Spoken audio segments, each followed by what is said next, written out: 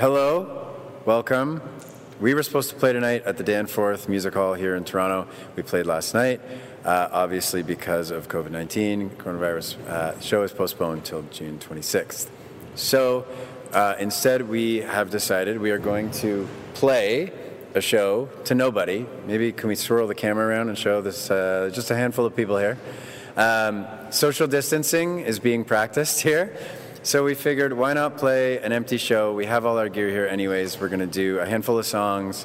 Thank you for watching. Wash your hands, and cancel your plans.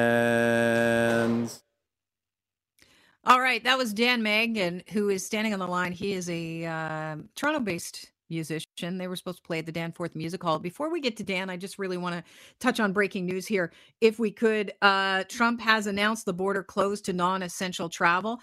So a lot of people were scratching their heads on Monday when Prime Minister Justin Trudeau said, yeah, we're closing our borders. Unless you're Canadian, you can't come in. Oh, wait, if you're Americans, you can still come across the border. Canada and the U.S. have been working on finalizing a deal to close their shared border to non-essential travel. It's an extraordinary measure designed to slow the spread of COVID-19.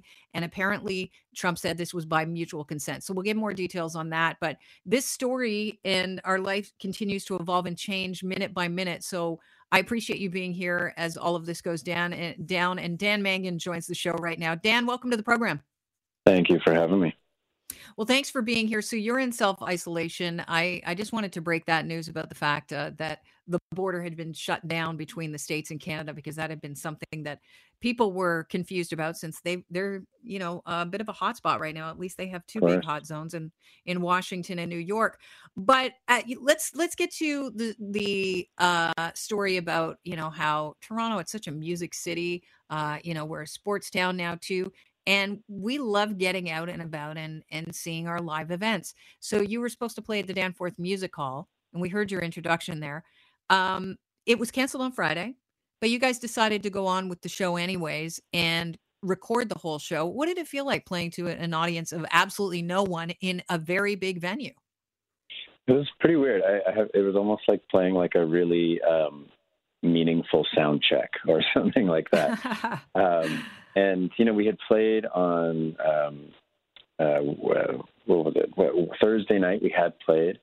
And, even like the air and the sort of feeling and the sort of, cultural understanding of just how intense we need to take it on Thursday was different to Friday morning. And on Friday morning, they sent out that, 250 person gathering thing. And so, it was just sort of like, okay, at Thursday we kind of got in just under the wire, and on Friday we were like, we can't do this. And just, I have to give credit to the band. It was actually my drummer, Don Kerr, who suggested let's just play anyways. And so they pulled together a crew. It was produced by this guy, Craig Small, who actually designs some of our lighting rig and stuff, and just amazing people. Nobody, sort of, I don't know. It was amazing how everyone just sort of joined forces and said, yes, obviously this is how we're spending our day. And, it was a moment where we kind of got caught up or swept in the sort of what was happening, and just trying to make lemonade out of the lemons, I should say. I think at the time I didn't realize how important it was that we were doing it. I thought, okay, well, we'll put this up and a few people will care and whatever. And then it actually didn't broadcast until Monday night. And that's, it took time to edit it, et cetera. And the actual broadcasting of it, I went online with YouTube and sort of chatted alongside everybody and did a play-by-play of what was happening. And I couldn't believe how emotional the whole thing made me. And it was sort of like the feeling that you get at the end of a show. It still happened. It just took several days of lapse time in between. So, Dan, you rolled this live, or the concert. You put out a time that it would be on at YouTube, and then you launched it then? Is that how it worked? And so you could watch it with the audience? That's right. And so now it's just like a regular YouTube video. Anybody can go and watch it now. And I think it's about 25 minutes long. If you want, you can actually live, you can see the chat as it's happening. You can kind of play the chat beside the video of when everybody was logged on watching it together. But yeah, it's interesting. Still up. Yeah. It speaks to how demanding life is now for artists. Let's talk about social media and how it's changed things for artists, and how you even have to be accessible when you're not. Sometimes it used to be the case of you play a live show and then maybe there'd be some people allowed backstage, but some of us that were real music fans, I remember being at Ryerson one time and waiting at the stage doors for of Massey Hall for some artists to come out after their show, just so you get a glimpse or talk to your Yeah. favorite artists. What's it like now? Is there a lot of pressure on artists to be accessible all the time for fans? I think, yeah, it goes both ways. I think it's like, at this point we have this access point into all these people's lives who previously seemed very private.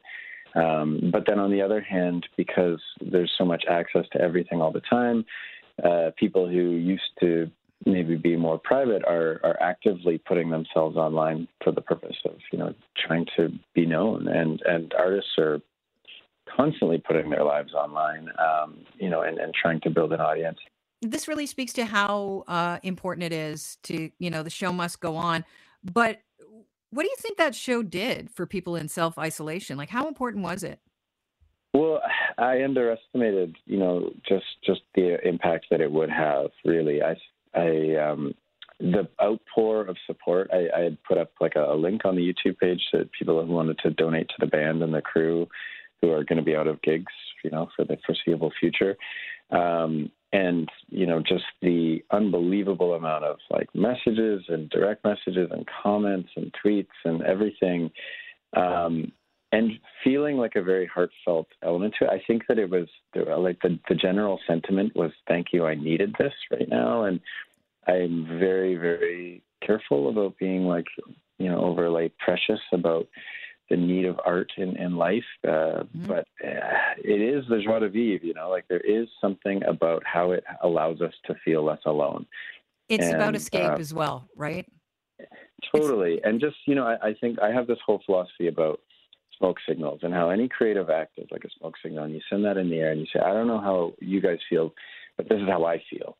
And then when that smoke signal is seen, it could be a mile away or 1,000 miles away, both the sender and the receiver feel sort of less existentially alone for having been a part of this communication. And I think that now more than ever, as we self-isolate, et cetera, we're really seeking that at every turn. Yeah, and I think it's an important thing you did. If people want to see that concert again, just feel a little bit closer to, not being so lonely, where do they go? All of my social media is posted on Twitter or Facebook or Instagram at Dan Mangan Music, MANGAN Music. And it's up there. It's if people want to watch it. And I'm just very thankful that the smoke signal was seen. And I'll probably do some more live streaming over the coming weeks and months as well, Excellent. just a regular thing. I think, this is going to be a template that other artists will start to follow. Dan, I appreciate your time. Stay well. My pleasure. Thank you so much for having me. As you say, wash your hands, wash your hands.